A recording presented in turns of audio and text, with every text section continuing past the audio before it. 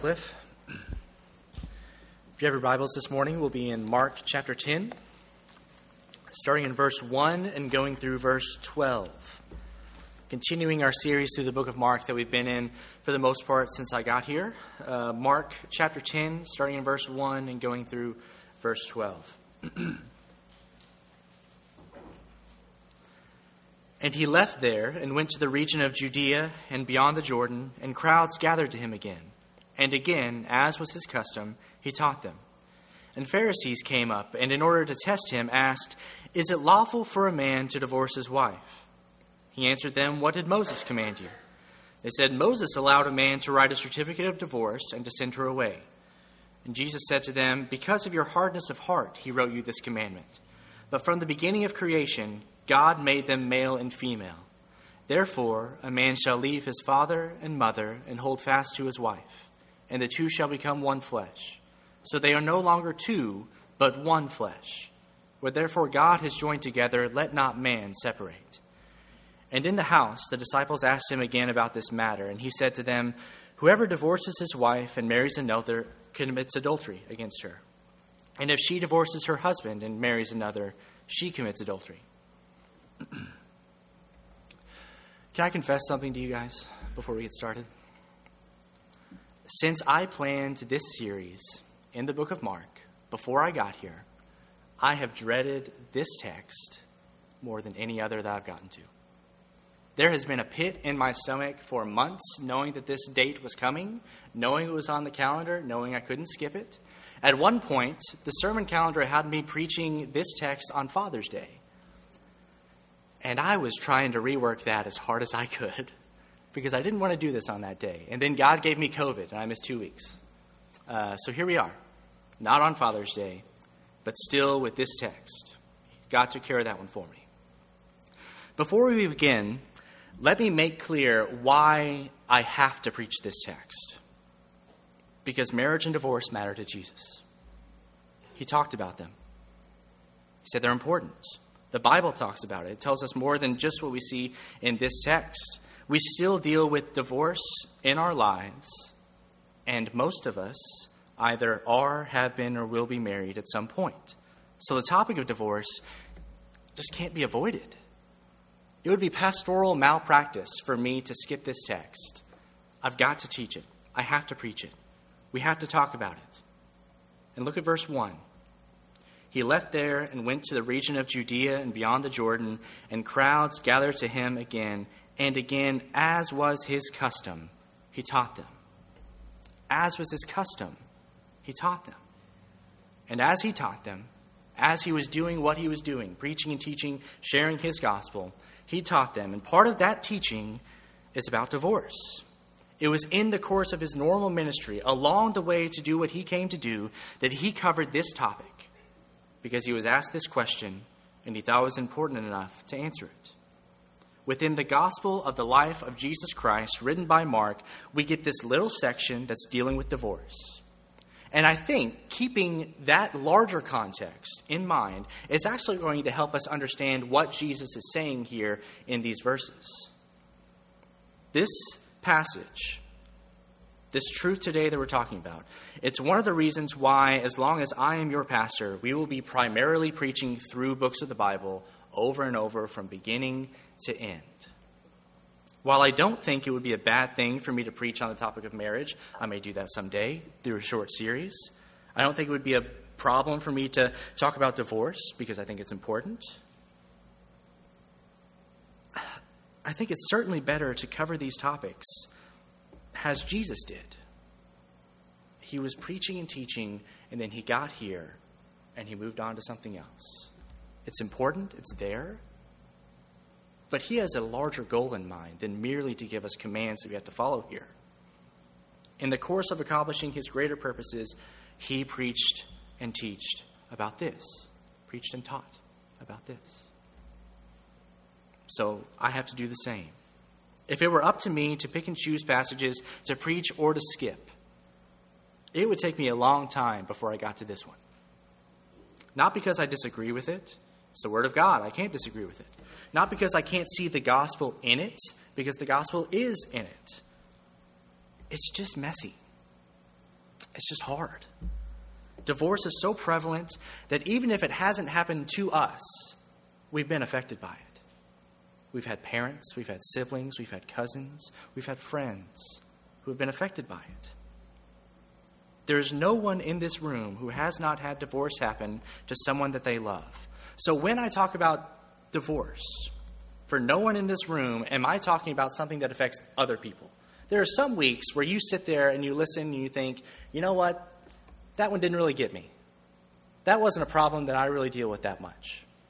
And while you may not have had a divorce, you have been affected by a divorce. So it's hard, it's messy, but it matters. It's in the Bible. It's the next text. So here we are. These points from the text will drive the message today, drive the passage, and drive the sermon today. Divorce is due to sin. Marriage is the good design of God, but neither should be done lightly. Divorce is due to sin. We can see that in those first few verses there. A few weeks ago, I defined sin as anything which goes against God's natural design. And I think this text makes clear that divorce actually stems from sin in some instance. But it also makes clear that the law, both the moral and civil law in the Bible, allows for divorce. Look at verses 2 through 4. And Pharisees came up and in order to test him asked, "Is it lawful for a man to divorce his wife?" He answered them, "What did Moses command you?" They said, "Moses allowed a man to write a certificate of divorce and to send her away." The law allows for divorce. They're right. It says that that's something that can occur. It can happen. It was evidently, though, a touchy subject even then, because did you see why they asked him this question? To test him. They thought they were going to trip Jesus up by asking him this question about divorce. They were hoping that he was going to step on a landmine in his answer. They may have even been hoping that this was the question with the answer which was going to get him killed. Notice in verse 1 where they were. This region is the same region that John the Baptist had been teaching in. Do you remember how John the Baptist died? What got him killed? Herodias, Herod's now wife, was formerly married to Herod's brother. She divorced Herod's brother and remarried Herod, the king. John rightly called them out on this. It was a true teaching on divorce and remarriage which cost John the Baptist his head. If that thing happens to me today, you guys are going to end up in the newspaper. It was a touchy subject even then. But what they actually asked him was a question dealing with the Old Testament law. They said, "Is it lawful for a man to divorce his wife?" And Jesus appeals to that same law in his answer. He says, what did Moses say? Deuteronomy 24, verses 1 through 4 is what they're talking about. That's where they get their answer. Deuteronomy 24, verses 1 through 4 says, which should be on the screen behind me, "When a man takes a wife and marries her, if then she finds no favor in his eyes because he has found some indecency in her, and he writes her a certificate of divorce and puts it in her hand and sends her out of his house, and she departs out of his house, and if she goes and becomes another man's wife, and the latter man hates her and writes her a certificate of divorce and puts it in her hand and sends her out of his house, or if the latter man dies, who took her to be his wife, then her former husband, who sent her away, may not take her again to be his wife. And after she has been defiled, for that is an abomination before the Lord. And you shall not bring sin upon the land that the Lord your God is giving you for an inheritance." So yes, technically, the answer that they gave is right. Moses did allow you to write a certificate of divorce and to send her away. But the problem here is that no one ever came to a firm consensus on what the grounds were for giving someone that certificate.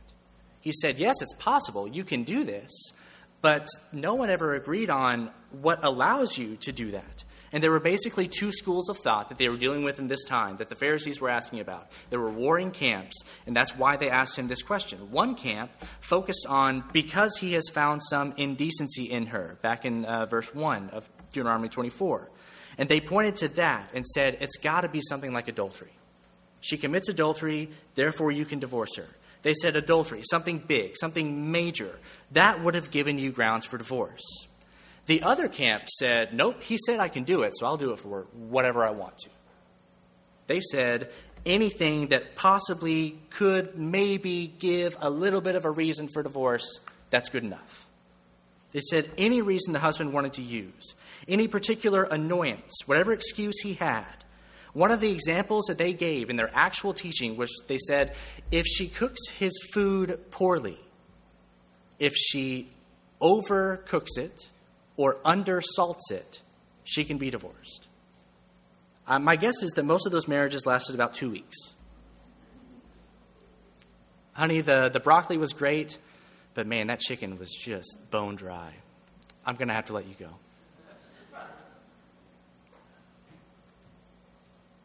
That's the context that Jesus is giving this answer in.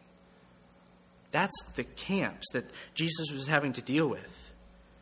But he points out that they're focusing on the wrong problem. They're focusing on what lets me do this, rather than focusing on the good design behind it. And in making that point, he tells them that divorce is allowed, but it's allowed because of our hard hearts. Verse 5, Jesus said to them, because of your hardness of heart, he wrote you this commandment. Regardless of the reasons for divorce, the Pharisees are correct. It was technically allowed. There were some kind of grounds that would allow you to have a divorce. That was true then. That's still true today. We'll get to that toward the end of the sermon today. But it was never a good thing. Even in the law, this wasn't like a thing that people were excited about. This wasn't something that people were joyous to be able to have the opportunity to do. It was always due to sin. It was always due to a grievous problem in the marriage. And Jesus hammers that point home. He says, yeah, they allowed you to do it because you guys are sinners. Because every marriage is two sinners coming together to form one flesh. Because of your hardness of heart, he wrote you this commandment. You see, they were missing the point of the passage back in Deuteronomy. Yeah, there's a little caveat there that you can do this. But look at all of the other things going on in that text. It did give a provision for how to divorce your wife, but the emphasis in that passage isn't on that ability. It's not a celebration of that possibility. It's not a get-out-of-jail-free card for whoever decides to use it, whoever wants to pull that lever. What it is a heartbreaking example of how the Old Testament law so often was meant to push back against our sinful impulses, to push back against the terrible things that we would do to each other if it were totally up to us without any kind of law, without any kind of good design of God behind it. It's to point us toward a greater design. Yes, it technically allows for divorce, but look at all the requirements, all the things it says has to be present in that text in order for that to happen. There has to be no love in the marriage, no favor. That should be due to some kind of indecency. We don't know exactly what that is, but it's not for any reason whatsoever. Certainly not because another woman came along. He says you have to give her a certificate. He says you have to write this down, that this is what you are doing. You have to give her proof that she can take and prove to anyone who asks that you sent her away. She didn't abandon you. She didn't run off with someone else. You've already traumatized her by marrying her and then kicking her out. You don't get to muddy her reputation anymore. You don't get to have any further effects on her. You give her that certificate so that she can prove that you sent her away, that you no longer have a claim on her. And then when she marries someone else, then for whatever reason is single again, the man dies, she gets divorced again, you can't have her back. There's no takebacks here. This is permanent. You kicked her out, you deal with it. I read also this week that provision there at the end, that you can't have her back, was designed to prevent the men from passing the women around. That divorce couldn't be a cheap option to rent out your wife to another man for a little while, then have her back like nothing happened. That kind of conduct, the text says, is an abomination. It's a most grievous sin. Yes, the law gives provisions for divorce, but surely we can all agree that the picture it paints in that text is a tragedy. It's not a cause for celebration. That process, that possibility being allowed, was due to the people's hardness of heart. It was due to their sinful nature. And that means that divorce was always the product of sin. That doesn't mean that there are not instances where you should get divorced. We'll talk about that. We'll talk about that later. But it does mean that no divorce happens without sin happening first. There's no divorce that occurs without sin being present first. It's not a good thing. It's a problem. It's always the product of sin. You don't get to divorce without first going through sin to get there. And because Moses knew that people would continue to divorce until the end of time, they were always going to find some way to part from each other. He gave them this law, which was meant to provide some structure, some rules, to point to a better system, a better opportunity to make sure that even when we hurt each other, and that hurt results in divorce, that hurt has an end. It doesn't go on for forever.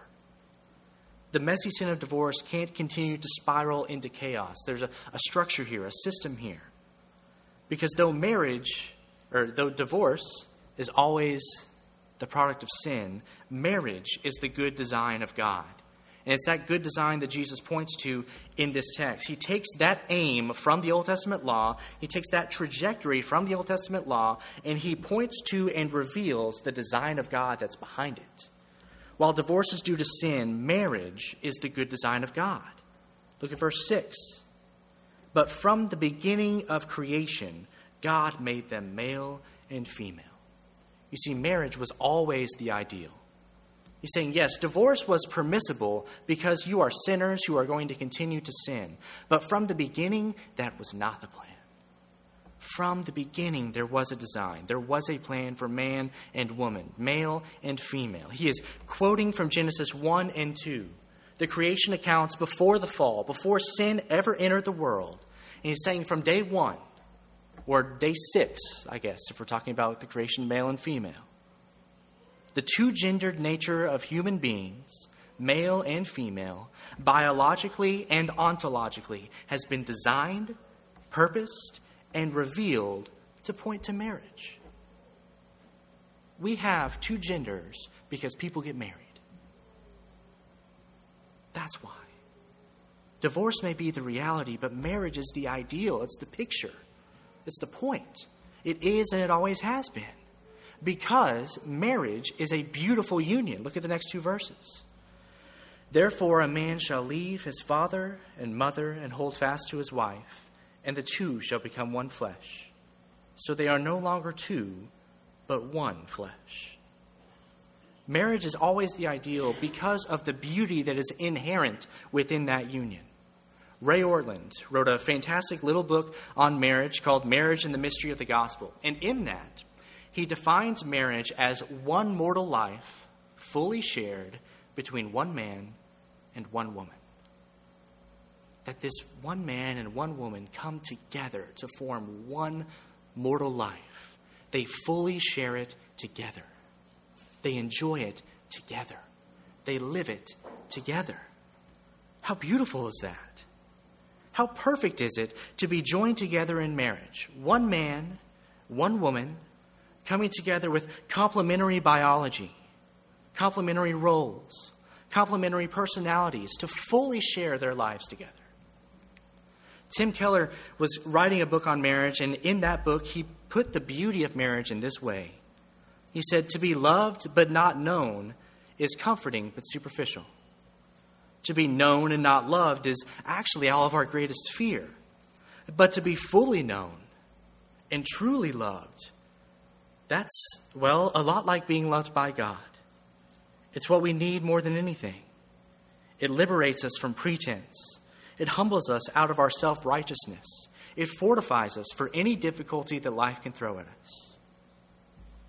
You in your marriage are fully known and fully loved by your spouse in the best way that you can be with another human. You are actually fully known and fully loved by God perfectly, but the closest we get to that here on earth is with your wife. It's with your husband.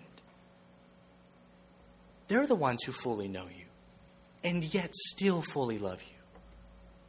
There is no one on earth who knows me half as well as my wife does. And there is no one who loves me half as much as she does. And that's just as true the other way. Whenever I am reminded of our mutual love for and knowledge of one another, I am reminded not just how beautiful our marriage is, not just how thankful for I am for our marriage, but how beautiful marriage is. How thankful I am that he gave us that gift. I'm reminded of how beautiful God is to give us the good gift of marriage as an earthly picture of his love for his people. I'm reminded of how thankful I am for that gospel love. That he loved his bride, the church, enough to give himself up for her. He both fully knows us and fully loves us. That combination of full knowledge and full affection, that leads to a kind of one flesh union that is utterly unique. It is utterly praiseworthy. It is utterly glorious. That is the only union that truly makes one out of two.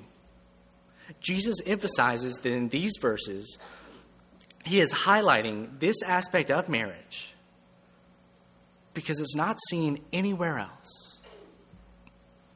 It deals most directly with the problem of divorce. That if you were two and now you're one, how can you possibly be separated?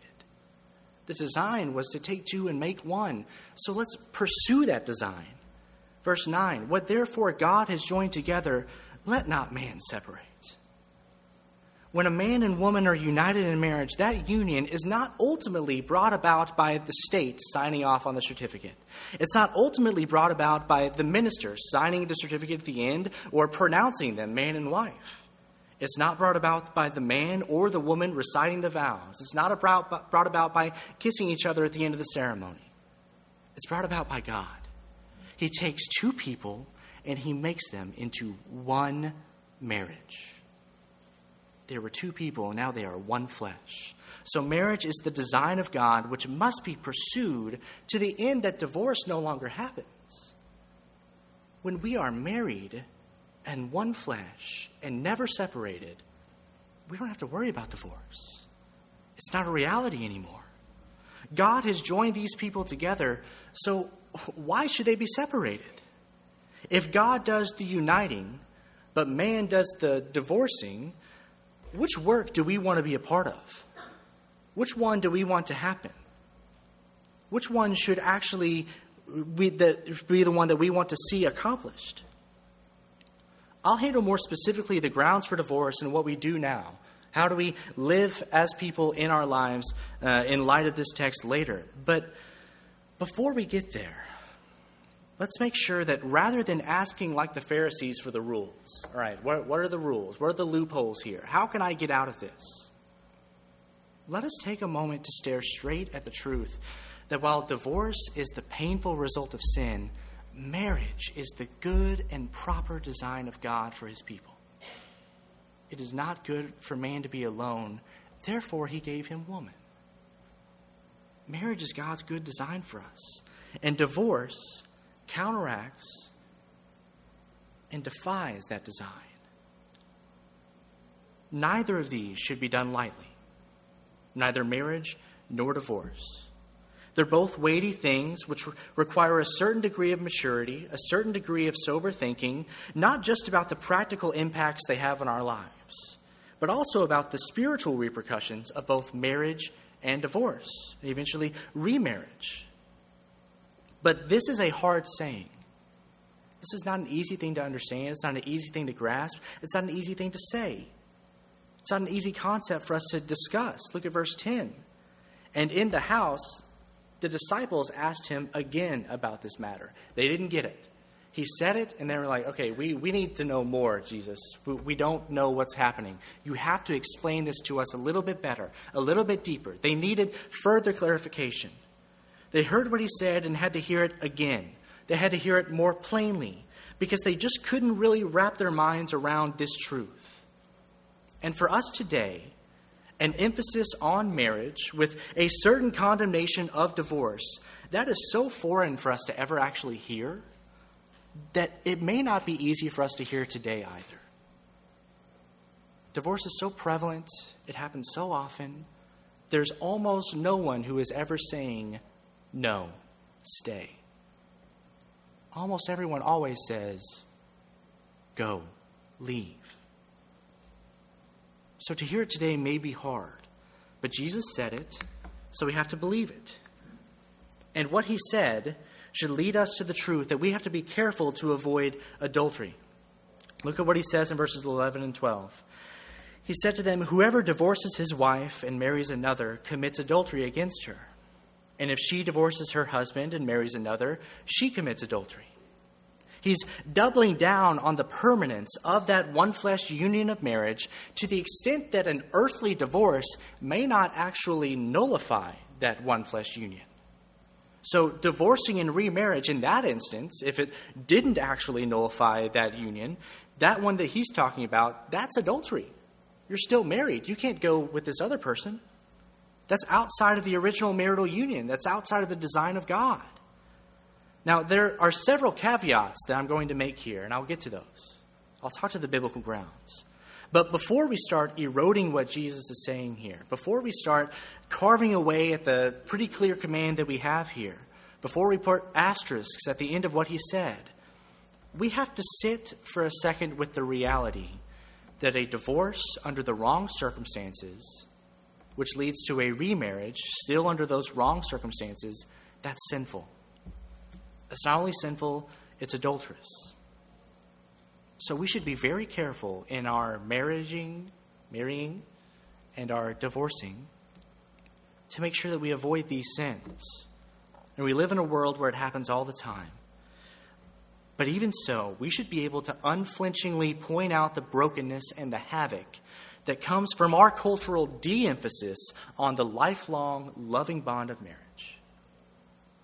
There are few things in our society which are wreaking more havoc than divorce. And we should be able to point that out, while also having the humility behind it to say, there's grace for you. There's grace for you, even if you've messed this up. It should lead us to some humility. We should hear this command and react with grace and by giving the benefit of the doubt to the people around us. In Matthew 19, which is the same basic passage in the book of Matthew, the disciples hear all of this that Jesus says to them, and they say, whoa, Jesus, that sounds pretty intense. Maybe it would be better if we didn't get married. And Jesus just says, yeah. He doesn't bail them out. He says, yep, you're right. If getting into it gives you that much fear to where you don't even want to do it, then don't. He doesn't bail them out. He says, yeah, not everyone can do this, so maybe some of you shouldn't. He's just emphasizing the weight of everything that we're talking about, that getting this wrong is a big deal. So both marriage and divorce shouldn't be done lightly. While there are no exceptions in this verse in Mark, in a similar passage in Matthew, we do get some exceptions. We also get some other teachings throughout Scripture that flesh out this teaching of Jesus a little bit more to let us know a fuller picture of what he's meaning in these verses. But the fact that there are no exceptions here should again point us to the point of the text, which is that marriage is good and divorce is bad. So be careful. What are the exceptions, though? What are the asterisks that we put here at the end of it? First, let me say that I am not perfect. I don't have an authoritative interpretation of Scripture for you. I don't know everything, and I don't read everything perfectly. So it is very possible that I have gotten this wrong. But I really tried as hard as I can to make sure that what I'm telling you is the truth. There may actually be something I've left out. There may actually be no exceptions, no chance for remarriage, because there's some biblical material that would point us that direction as well. But I would say that one of the clearest exceptions that we have, which allows for a biblical divorce, is sexual immorality. In that same Matthew account, Christ says in Matthew 19, verse 9, "And I say to you, whoever divorces his wife, except for sexual immorality, and marries another, commits adultery." So we generally take that to mean that there are biblical grounds for divorce when sexual immorality is present. Now, the details here are open to some interpretation. What kind of sexual immorality crosses the threshold? How much is enough to trip that trigger? Does porn use count as grounds for divorce? How long does the wrong spouse have to choose whether they want to reconcile or whether they want to get a divorce? Is it like an eternal get-out-of-jail-free card? They committed adultery 20 years ago, so now you got tired of them, you can get out of this. We don't know. Some of those questions are beyond this sermon because my point is to preach the text, not to give a seminar on divorce. The other, I think, pretty clear biblical case, which gives you a biblical grounds for divorce, is desertion. That's from 1 Corinthians 7:15. But if the unbelieving partner separates, let it be so. In such cases, the brother or sister is not enslaved. God has called you to peace. So if your spouse is an unbeliever and they decided to leave you, or maybe they reveal themselves to be an unbeliever by them leaving you, then your divorce resulting from that abandonment is biblically grounded. I think it's clear. But some of the details here are messy too. What does separation mean? How far and how long do they have to go before you're free? What about abuse? I've just gave 2 different grounds for divorce, and I didn't mention abuse specifically in either one of them. But I think it's pretty clear biblically that if you're being abused, you don't have to stay in that marriage. I think that's true because abuse is a form of desertion such that they're leaving you. By their conduct toward you, they have separated from you. They have deserted you. I think that gives you grounds for divorce. And I'm sure that there are other cases where I may come to that same conclusion. But that brings us to the problem of remarriage. We talked about divorce, the grounds there, but now remarriage we have to discuss because that's what Jesus is actually talking about here. He says whoever divorces his wife, he doesn't have any other restrictions for them other than you can't marry another. I would say, and most Protestants would also take this view, that if you had biblical grounds for the divorce, you also have biblical grounds for the remarriage. You're free. God has called you to peace in this area. If there's no chance for reconciliation due to the other person dying, due to the other person getting remarried, I think you can remarry without violating these words of Jesus. I think that you getting remarried in that instance is in no way adultery. Regardless of whether your marriage was biblically acceptable, if you have remarried, it's a real marriage. So regardless of the circumstances before which led you here, it's a real marriage now.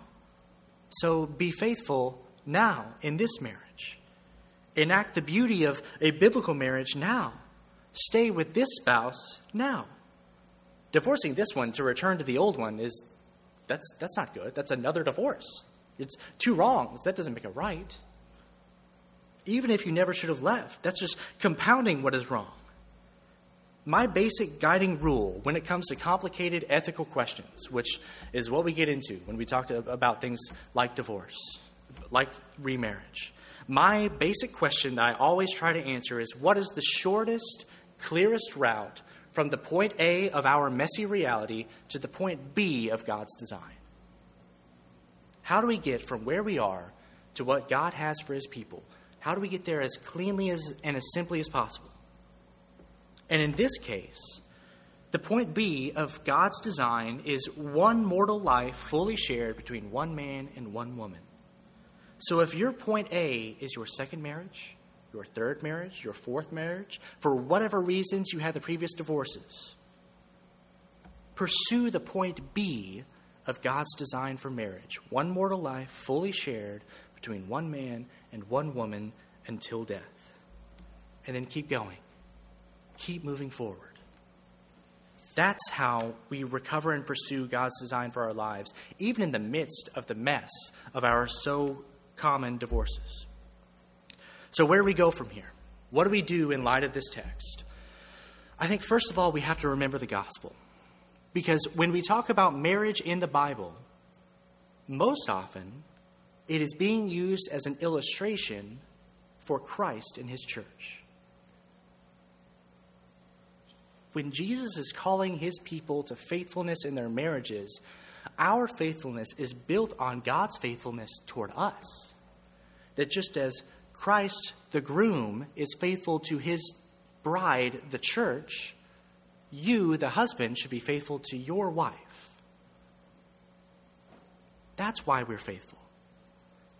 Marriage is a perfect picture of God's perfect faithfulness. But that perfect picture only holds if we stay married. God didn't divorce you, so you don't divorce your wife.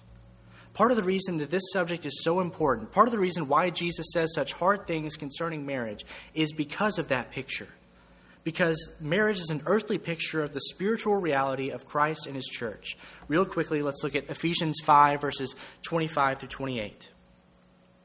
It says, "Husbands, love your wives, as Christ loved the church and gave himself up for her, that he might sanctify her, having cleansed her by the washing of water with the word, so that he might present the church to himself in splendor, without spot or wrinkle or any such thing, that she might be holy and without blemish. In the same way, husbands should love their wives as their own bodies. He who loves his wife loves himself. Christ, the groom, loves his church, the bride, so our marriages tell the story and show a picture of the gospel as long as we're in them. Christ will never leave his church or forsake his church. That divorce is never going to happen. So our marriages should seek to enact that same steadfast faithfulness in every aspect. Christ has been faithful to you, so you should be faithful to your spouse.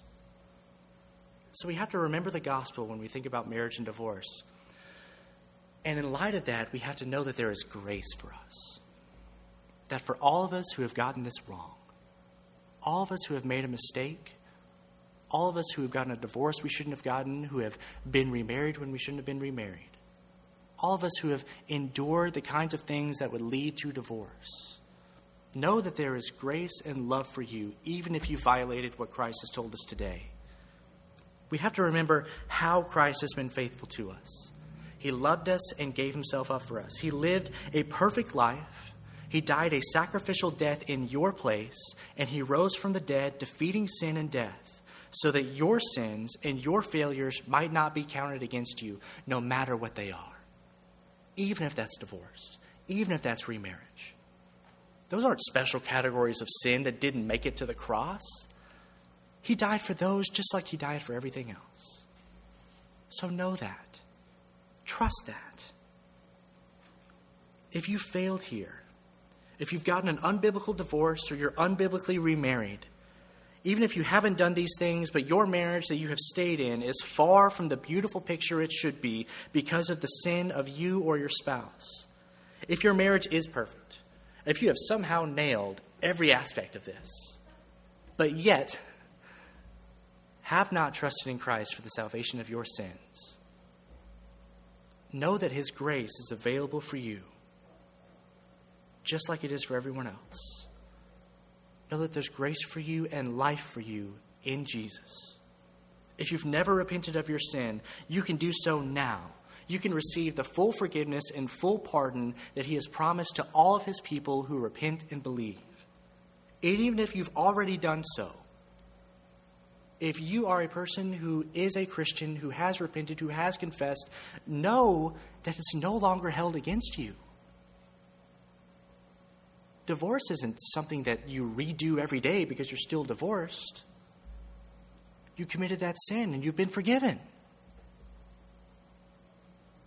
Just like you have for everything else. Don't allow these words, this sermon, to make you wallow in guilt and wallow in despair. Trust that Christ forgave you. And that when he forgave you, he forgave even that sin. When he cast them away from you, he cast them as far as the east is from the west. Even that sin. That's the love he has for his people. That's the love that Christ the groom has for his bride, the church. And it's my prayer that our marriages, our lives will reflect that gospel in every aspect of everything that we do. Let's pray. God, thank you for this day. Thank you for these words this morning. Help for us to see the life in them. Help for us not just to hear commands and rules and things that we have to do or not do, but help for us to see your design behind it, the good things you've given us in it. Help for us to enact those in our lives, that our marriages might be marriages that we would be proud of. There will be marriages who reflect who you are and how you love your people. That even when we experience divorce, that we would know that there is grace for us even then. God, I pray for the people in this room who have been divorced. If they were unbiblical divorces, I pray that they will repent of that. And I pray that you'll forgive them of that sin just like you have all the others. And God, for the people who have had a divorce and it was biblically grounded, I pray that you might give them peace to work in their lives, to bind up those who are brokenhearted. Because divorce is painful and tragic in every instance. It's always due to sin. So be near to those who have experienced those effects. God, help us to move forward with the clearest, shortest distance from the point A of our sinful, messy reality to the point B of your good design for us. We love you and we thank you. In Jesus' name, amen.